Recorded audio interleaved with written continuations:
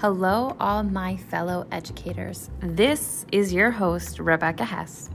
And for those of you that don't know, I am a middle school Spanish teacher. We love to teach the world of language. On today's episode, we will be discussing how to use podcasts as a form of assessment for our students. So as we know, sometimes our middle schoolers are self-conscious or shy and straight up just nervous to talk in front of each other.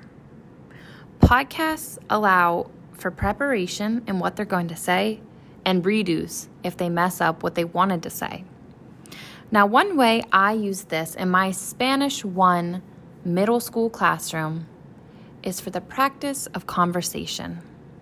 For example, my students learn how to discuss school, what they learn in school, how they feel about the classes. So I allow them to choose a partner and have a conversation about that.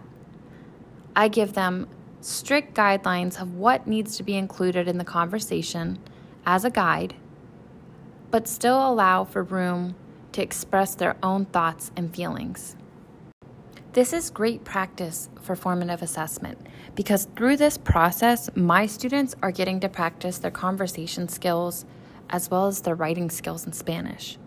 But then I, as the teacher, am given the opportunity to listen to every single student and provide feedback and then assess where their skills are at. Do we need to relearn something? Are we ready to move on to the next topic? And what's even better is that podcasts are so versatile. Students could record debates about a topic, analyze a text that you read together, or even you could assign them a project where they would teach the steps to a math equation, which would really show you their level of understanding of the steps themselves.